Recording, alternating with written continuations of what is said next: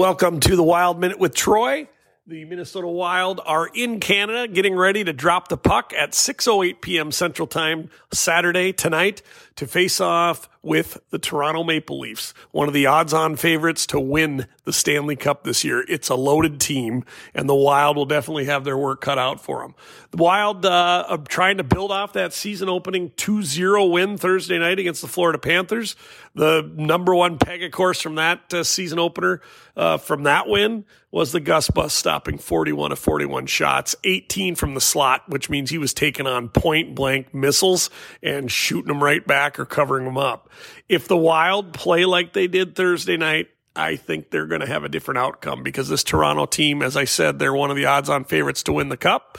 They are loaded, and it starts with Austin Matthews. It's a tough place to play up in Toronto. It's a loaded team, and there's plenty of things that the Wild have to do much better than they did Thursday night, even though they got away with a 2-0 win because of the goaltending covered everything else up. The lineup for the Wild will stay the same, and that means basically there's two takeaways there.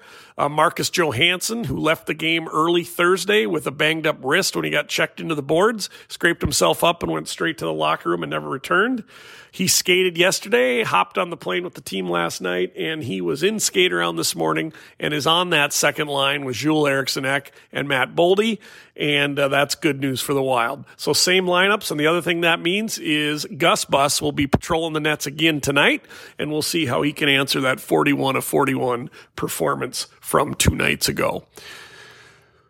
Lots of Minnesota Wild, Minnesota angles on this Toronto-Minnesota matchup. One of them is from the Gophers. Of course, you got Brock Faber on the Wild, and then you got Matthew Knies on the Toronto Maple Leafs. Both played in the playoffs for their teams last year after the Gophers got eliminated in that overtime game.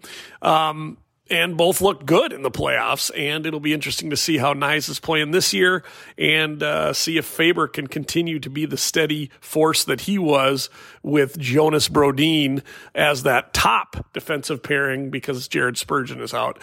We reported in one of the previous podcasts that we thought it'd be 3 to 5 games for Spurgeon. I'm hearing it's going to be probably about a month, so I would think 8 to 9, 9 to 10 games. My gut, though, just because Jared, when he's been hurt, he's come back earlier than expected before. My gut is let's get to November 1st and see how Jared is. I think we will go a good, like I said, 7, 8, 9 games without the captain, but hopefully they'll have him back at the beginning of next month and get that first pairing back with Middleton and Spurgeon because we saw a lot of defensive bleeding Thursday night, and we're going to continue to see that. And the other thing is Toronto is not Florida. Florida is not Toronto. Yes, Florida went to the Stanley Cup. Yes, they went on a magnificent run last year as the 8 seed, getting into the playoffs on the final game. But this Toronto Maple Leafs team is loaded, and it's going to be a real tough test for the Wild. A couple other Minnesota pegs on Toronto. Ryan Reeves, of course, that fourth line, one of the big energy guys in the Wild locker room last year. One of the NHL's best fighters. He's now playing for Toronto, so that's bad news for the Wild because there's plenty of players that don't want to be on the receiving end of one of Ryan Reeves' punches. Just ask Marcus Foligno, who at the beginning of last year, before the Wild traded for Reeves, had his lunch handed to him by Reeves. So that'll be interesting.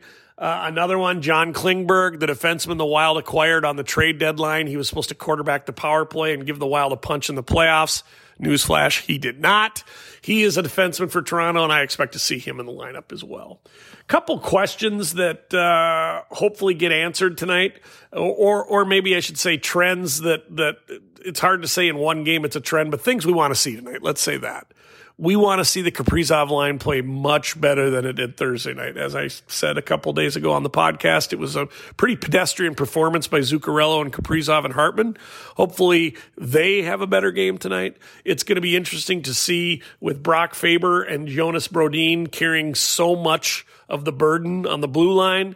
Going to see if they can hold up again, because clearly when Austin Matthews is going to be on the ice, so will Brodin and so will Faber. So they will definitely get another heavy workload tonight, as the other pairings are Middleton and Goose, and Merrill and Kalen Addison. Another thing we need to see, the Wild power play, which, yes, was 1 for 4 Thursday night, but that one was on a 4-on-3. When they were 5-on-4 on the other 3 power plays, they were disastrous. They were a mess out there. So we're glad to see Kalen Addison is quarterbacking the power play one, but hopefully that unit will shore things up a little bit and get a little better this time around. So we'll see that as well.